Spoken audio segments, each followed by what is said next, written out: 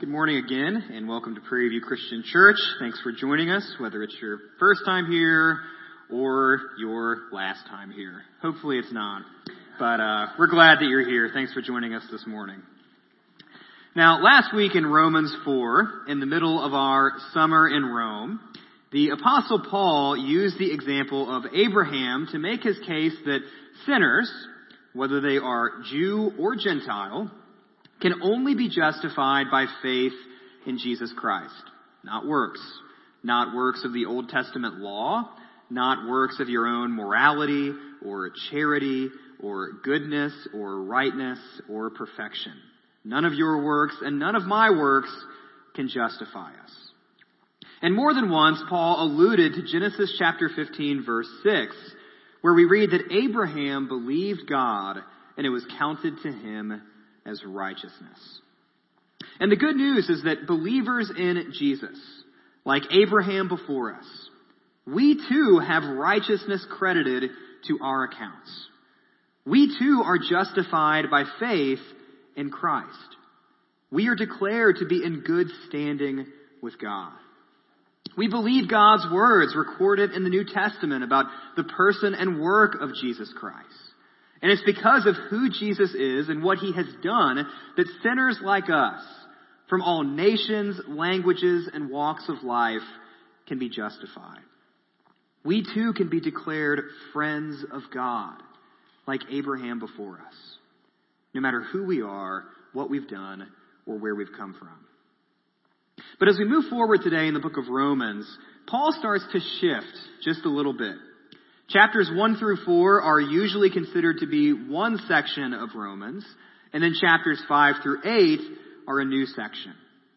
And in chapter 5 this morning, Paul is going to briefly sum up what we've learned so far, but then he's going to again dip his toe in the Old Testament to illustrate the good news of the gospel that we believe. But this time, Paul does not take us back to the story of Abraham, the father of the Jewish people. Paul goes even further back than that, to the story of a man named Adam, the father of all mankind. And Paul does that because talking about Adam helps us better understand who we were before we believed in Christ, but it also reminds us of who we are now by faith in Christ. So open your Bibles to Romans chapter 5, verse 1. Feel free to use the Bibles we have here if you didn't bring one, and take a Bible home if you don't own one. But before we read, let's pray. Father, again, thank you for this morning. Thank you for this time that we have together. Thank you for summer. Father, thank you that there are people here this morning who are worshiping you. We know there are other people in this church, and summer is a busy time. People are traveling. People are seeing families, seeing friends, celebrating holidays. But Father, thank you for the people who are here. Thank you that week in and week out, there's a group of people here gathered to worship your name. Whether it's 20 of us or 50 of us or 100 of us, this building is full of people on Sunday mornings. And it's a privilege and an honor to be part of it. And it's just a joy to worship with my family in Christ today. And Father, I pray that you'd be with us this morning as we read from your word. I simply ask that you give us what we need. There are people in this room who need to be challenged. There are people in this room who need to be convicted or encouraged or reminded or comforted. And Father, your word can do all of those things at once. And so Father, we entrust ourselves to your word today. I ask that you help us allow your word to examine us just as much as we examine it. And Father, again, we thank you for your Son, Jesus Christ, who came and lived and died and rose and ascended and one day will return. And Father, we ask that you find us faithful when that day comes. Again, we love you. We glorify you. We ask this all in Christ's name. Amen. Well, starting in Romans chapter 5, verse 1, Paul says, "Therefore, since we have been justified by faith, we have peace with God through our Lord Jesus Christ. Through him, we have also obtained access by faith into this grace in which we stand, and we rejoice in hope of the glory of God. Not only that, but we rejoice in our sufferings, knowing that suffering produces endurance, and endurance produces character, and character produces hope. And hope does not put us to shame, because God's love has been poured into our hearts through the Holy Spirit who has been given to us. So we've spent a lot of time these past 4 or 5 weeks talking about the theology of justification. But as Paul begins Romans chapter 5, he gives us a few slightly more practical ramifications of what our justification really means. So he starts by saying that we have peace with God. Peace with God. Now, when you and I think of peace, we may simply think of a lack of violence, conflict. We think of it like a ceasefire in a war. But in Scripture, peace is much bigger than that. Peace is not just the absence of bad things, conflict, violence, disagreement. Peace is the presence of good things. Peace is a state of well-being, a state of health, a state of flourishing. And then on top of that, sometimes we find ourselves thinking of peace as some subjective feeling that comes and goes. The way you feel when you're walking on a beach at sunset or looking out over some quiet meadow. You feel very peaceful in that moment, but then you get back to normal life and the peace is gone. But our peace with God is not some subjective feeling that comes and goes or waxes or wanes. Our peace with God is an objective reality, established by Christ, written in His blood on the cross. Our relationship with God has changed because of what Christ has done for us. We are now at peace with God. And we'll find out why that's such a big deal here in just a few minutes. On top of that, Paul says that we have access by faith into this grace in which we stand. So Paul continues to stress over and over and over again that our newfound good standing with God is entirely a gift of His generosity. It's nothing He owed us like a wage. It's nothing that we earn for ourselves, nothing that we're entitled to. We have been graciously granted access into this new standing with God that we never could have merited on our own, no matter how hard we worked or how hard we tried. And because of that, in this grace in which we stand, there is no room for boasting. We didn't gain access into this good standing because of anything that we did. If it depended on our works, our deeds, we would never get in the front door. Paul stresses that over and over and over again because his audience in Rome needed to hear it over and over and over again. And so does Paul's audience in Fishers. We need to hear that over and over and over again. And then we rejoice in the hope of the glory of God. That phrase, the glory of God, likely refers to being in God's presence in eternity. And if you've ever read any of the other biblical passages about God's glory, especially some of the famous Old Testament passages, the imagery used to describe it is nothing short of stunning. We read about a temple and thrones and angels flying and voices singing and the ground shaking when God speaks. And that's not just some far-off dream. That's not just some naive desire that may or may not come true one day. You and I can rejoice that someday we will see God's glory firsthand. What a promise to look forward to. And that's especially true when you consider our sufferings. Paul says that we rejoice in our sufferings. Being justified by God doesn't mean that we'll be spared from all the hardships, all the pains of life in a fallen world. The hardships and the pains that we have grown all too familiar with. Christians still get sick. We still lose jobs. We still face persecutions. We still experience financial struggles. We still hurt. We still mourn. We still suffer.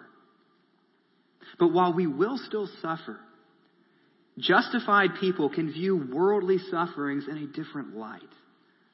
God can use those sufferings to grow us, shape us, and mature us into the people He calls us to be now and the people we one day will be in eternity. We can even rejoice in those sufferings, as strange as that sounds, remembering that no worldly sorrow, no loss, no pain can threaten our good standing with God.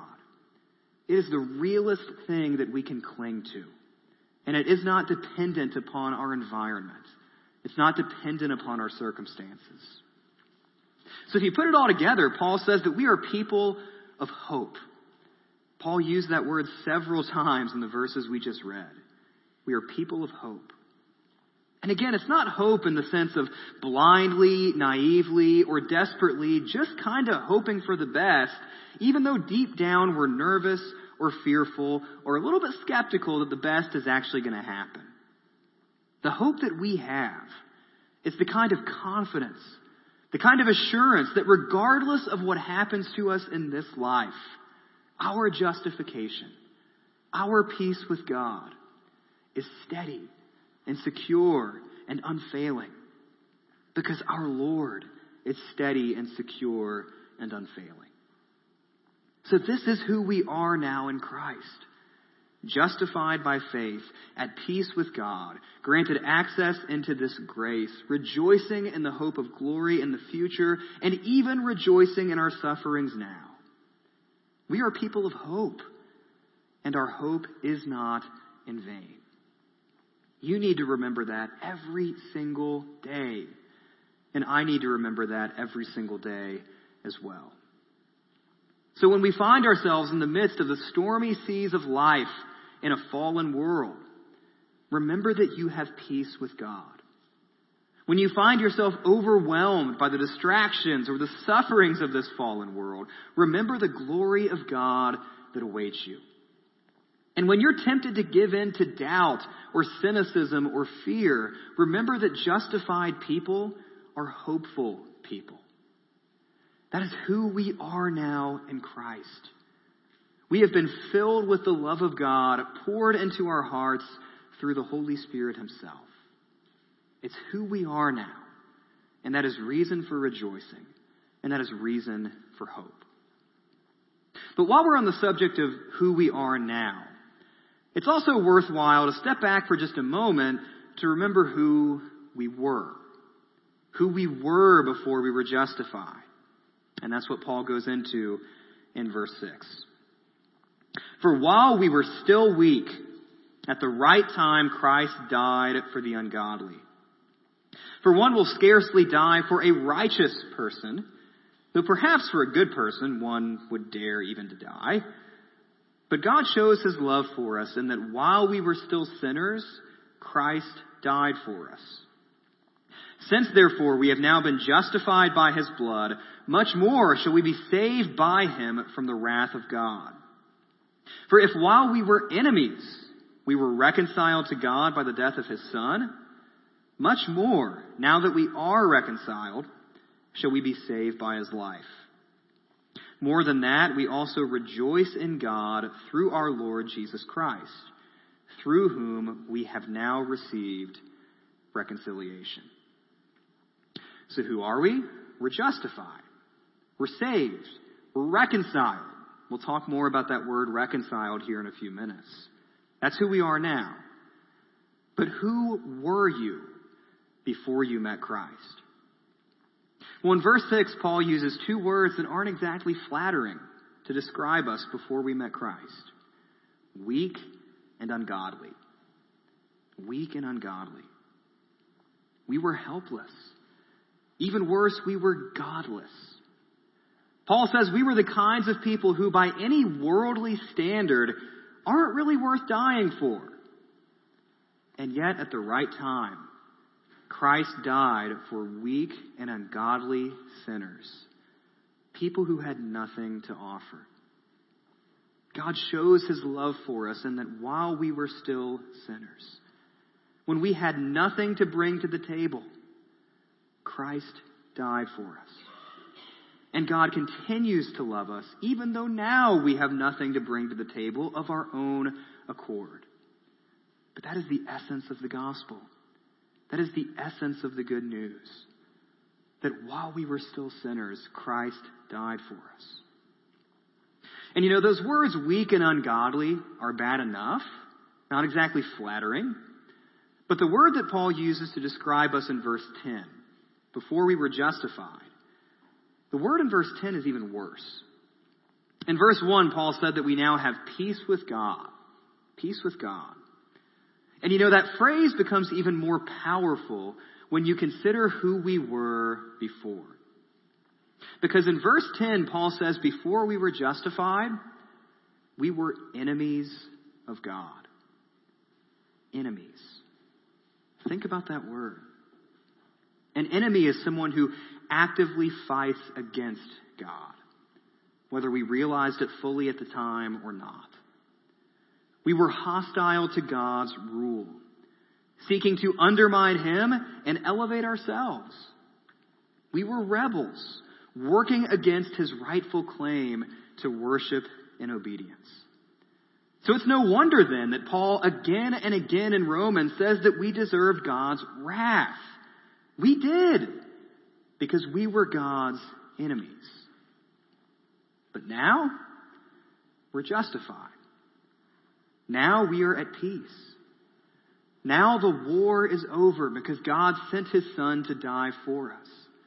We are no longer God's enemies, but we are His friends, His sons, His daughters, His servants, not His enemies. God has graciously reconciled us to Himself rather than justifiably annihilating us. And be honest. Have you ever considered who you used to be in those terms? That phrase, an enemy of God. And have you ever stopped and considered that if you haven't placed your faith in Christ, at least according to the book of Romans, you are still, currently, at this moment, right now, an enemy of God? We don't typically think about it that way. We would much rather comfort ourselves by saying that, we're all God's children. Or some other pithy, feel-good, Hallmark card statement. But Romans says that we are God's enemies. Even in the church, we tend to avoid words like sin and rebellion, because those words paint us as God's enemies. We overuse a word like brokenness, because brokenness makes us sound more like victims and not so much enemies. But Paul makes it clear that before we were reconciled to God by the blood of Christ, we were God's enemies. And if not for the broken body and shed blood of Christ, we would still be God's enemies. Now, is that scary to think about? Absolutely it is. It is frightening to consider yourself an enemy of the God who created the universe simply by speaking. He's not someone whose bad side you want to be on. But knowing who you were before Christ makes the good news of who you are now in Christ that much more breathtaking. God didn't just send His Son to die for victims of sin, though we are victims of sin. God sent His Son to die for perpetrators of sin. We weren't just weak. We weren't just ungodly. We weren't just disobedient. We were God's enemies. And yet, in His kindness and mercy, at the right time, Christ died for sinners, enemies like you and me. Now, Paul's been assuming that this whole book of Romans. In the first few chapters, the first few weeks, Paul said again and again and again that all people are sinners. Jew and Gentile, all have fallen short of the glory of God. All people are guilty. All people deserve wrath. Paul just assumed it repeatedly. And many people in Paul's day and age wouldn't have really questioned that assumption. But maybe you have. Maybe you read the book of Romans and you think, well, who is Paul to say that we are all sinners? I mean, who is this guy to say that we are all enemies of God? How does he say that with such confidence? He doesn't know me. Well, we read why Paul says that. And according to Paul, it all goes back to Adam. Adam is the guy in Genesis, married to Eve, living in the Garden of Eden. The first humans in God's world, called to tend his creation, live in harmony with God, live in harmony with one another. But Adam and Eve sinned. They were lured by Satan himself into a mutiny against God, breaking his command not to eat from the tree of the knowledge of good and evil. And Adam's sin had a devastating ripple effect on creation itself, and a devastating ripple effect that reaches all the way to you and to me. And that's what Paul talks about as we continue in verse 12. Therefore, just as sin came into the world through one man, and death through sin, and so death spread to all men because all sinned. For sin indeed was in the world before the law was given, but sin is not counted where there is no law. Yet death reigned from Adam to Moses, even over those whose sinning was not like the transgression of Adam, who was a type of the one who was to come. So Paul says that as a result of Adam's sin, death spread throughout the world. It spread in a physical sense, and then Adam and Eve would eventually return to the dust from which they came. But it also spread in a spiritual sense, in that Adam and Eve were banned from God's presence in the garden. And Paul says that, the reason we're all sinners is because we're all Adam's descendants. That may be the one thing that we all have in common across time and space. We can all, in some roundabout way, find our beginnings in Adam. We can find our beginnings in the Garden of Eden. And so Paul's made the case in Romans that whether you're a Jew or a Gentile, whether you had God's written revealed law or you didn't, you're a sinner. And Paul knows that because everyone dies. It's the universal issue because sin is a universal issue. Paul says that we are all sinners because we can all be traced back to Adam, the first sinner. Now, this is a notoriously difficult passage because it brings up all kinds of theological and ethical and philosophical questions. And it's often been reduced to the term original sin. Original sin. And Christians throughout history have wrestled over the doctrine of original sin, with the debates often coming back to this passage. Romans 5 is the place to turn to when you're talking about original sin. And so people read Romans 5 and they ask questions like, hold on, wait a minute. Am I held responsible for Adam's sin? Am I guilty for something that he did? I wasn't in the Garden of Eden. I didn't eat from that tree, so why should I be held responsible? And if I am, is that fair? Is that just? Is that appropriate that I would be condemned for someone else's sin? You could even frame it as a chicken and egg type question. Am I a sinner because I sinned, or do I sin because I'm a sinner? Which came first? Now, some of that may sound like splitting hairs. And some of it probably is splitting hairs.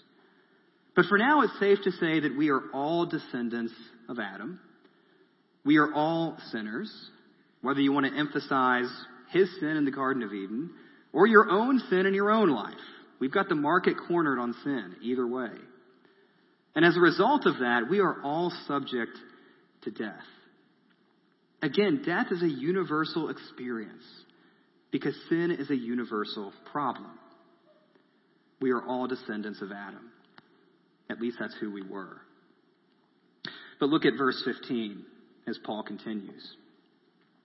But the free gift is not like the trespass. For if many died through one man's trespass, that's referring to Adam, much more have the grace of God and the free gift by the grace of that one man, Jesus Christ, abounded for many.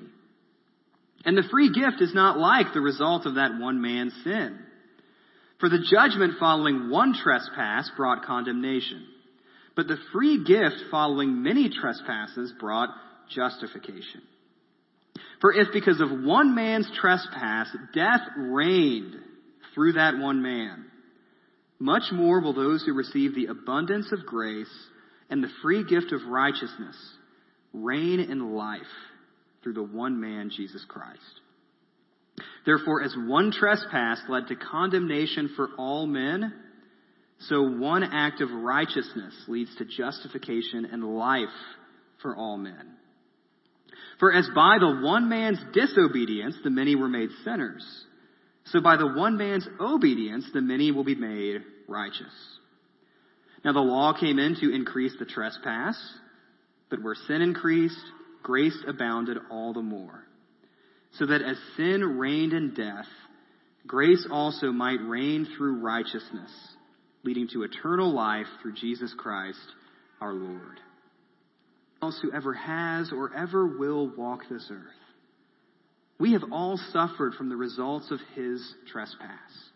New man, Jesus Christ, act of righteousness for that truth. We would pay for Adam's sin. Paul said that all men were condemned because of one man's trespass. Is that really fair? What you want. But I'd also encourage you to be careful if fairness is what you want. Because Christ taking the wrath that we deserve on the cross and his righteousness credited to our account when we are justified isn't exactly fair either. We should be very careful to want a gospel of fairness, because the gospel is not built on fairness. The gospel is built on the grace of God. And thank God that that is the case. And it's because we've been justified by faith in Christ, because we've been united to Christ, that we receive all the benefits Paul talked about. Adam brought judgment and alienation and death, but Jesus brings justification, reconciliation, and life. Adam's trespass led to condemnation, but Jesus' one act of righteousness leads to eternal life. We are sinners because we are descendants of Adam, but we are righteous because we are believers in Jesus. And as long as we are still in this sinful flesh, we will still suffer, we will still sin, and one day we will die. But all along we have confidence that we are justified, that we have peace with God because of what Christ has done for us. And we have been united to him. So I think if you take it all and sum it all up, you could say that Romans 5 is a passage about identity. It's a passage about who you were before you were justified and who you are now. And Paul talks about identity in 2 Corinthians chapter 5 as well. We see Paul say in verse 16, and you'll hear some things that sound familiar or similar to Romans 5. From now on, therefore, we regard no one according to the flesh. Even though we once regarded Christ according to the flesh, we regard him thus no longer. Therefore, if anyone is in Christ, he is a new creation. The old has passed away. Behold, the new has come. All this is from God, who through Christ reconciled, there's that word again, reconciled. All this is from God, who through Christ reconciled us to himself and gave us the ministry of reconciliation. That is, in Christ, God was reconciling the world to himself, not counting their trespasses against them, and entrusting to us the message of reconciliation. Therefore, we are ambassadors for Christ, God making his appeal through us. We implore you on behalf of Christ, be reconciled to God. For our sake, he made him to be sin who knew no sin, so that in him we might become the righteousness of God. Those who are in Christ are no longer to be regarded only according to the flesh. We are no longer just descendants of Adam. We are new creations, reconciled to God by Jesus Christ, the one who took our sin in order that we might become his righteousness. So I guess the question is this, pretty simple. Who are you? Who are you? Are you still one with Adam by birth and all the curses that he brought with him? Are you still defined or mastered by the flesh? Are you still under the reign of sin and death, marked by disobedience, bound for judgment and condemnation? Are you still an enemy of God? Or are you one with Christ by faith? Are you a new creation of the Holy Spirit? Have you been reconciled to God? Are you a recipient of all the benefits that Christ brought with him? Do you have reason to rejoice in both this life and the next, even through your sufferings? Do you look forward to the hope of glory? Do you have peace with God? Again, this passage is about identity. So who are you? Who were you? If you're one with Christ, you have reason to rejoice. And if you aren't, you have reason to tremble. So think about who you are. And if you're already a believer in Christ, don't forget who you were. Remember that it's through him that you have obtained access by faith into this grace in which you stand. It's through him that you rejoice in the hope of the glory of God. Adam and Eve were banished from God's presence, but we have been welcomed back in. Adam and Eve were kicked out of the garden, but we have been reconciled to God. And it all comes through Jesus Christ. And it is who we are in both this life and the next. Justified people and people of hope. Thanks be to God for that. Let's pray.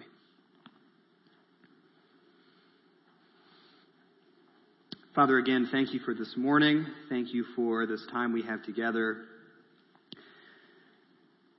As we've been reading the book of Romans, I've found myself challenged and almost a little bit frustrated at times. I felt like I'm preaching the same sermon 4 or 5 weeks in a row, and it kind of feels like I am. And maybe people in this room feel like I am. But in some ways, that's really good for us, because we need to be reminded of who we are in your Son, Jesus Christ. We need to be reminded of our justification. We need to be reminded of our peace with you. I need to be reminded of it. It's so tempting to want to hear more about what we should do and how we should live, and 5 steps to a healthier marriage, or 5 steps to a healthier work life, or all these different felt needs that are often addressed. But at the end of the day, when the rubber hits the road, we need to know who we are in your Son, Jesus Christ. And that's exactly what you've told us over and over and over again in the book of Romans, especially these first few weeks. And so, Father, help us take that as we leave this place, as we go out into the world ahead of us, whatever you have in store for us. I pray that we would remember who we are by your grace. Remember that we have peace with you that is unshakable, that is steady, that is firm, that is solid, that is far more steady and far more firm and far more solid than anything we might be tempted to rest in this world. And Father, we thank you that your Son's broken body and shed blood secured our peace with you. Again, it wasn't cheap, but the price has been paid for our sins. And we rejoice both now and in eternity that we've been reconciled to you. Again, we love you, we worship you, we thank you for these reminders, we thank you for this truth. Help us never forget who we are in your Son. We ask this all in Christ's name. Amen.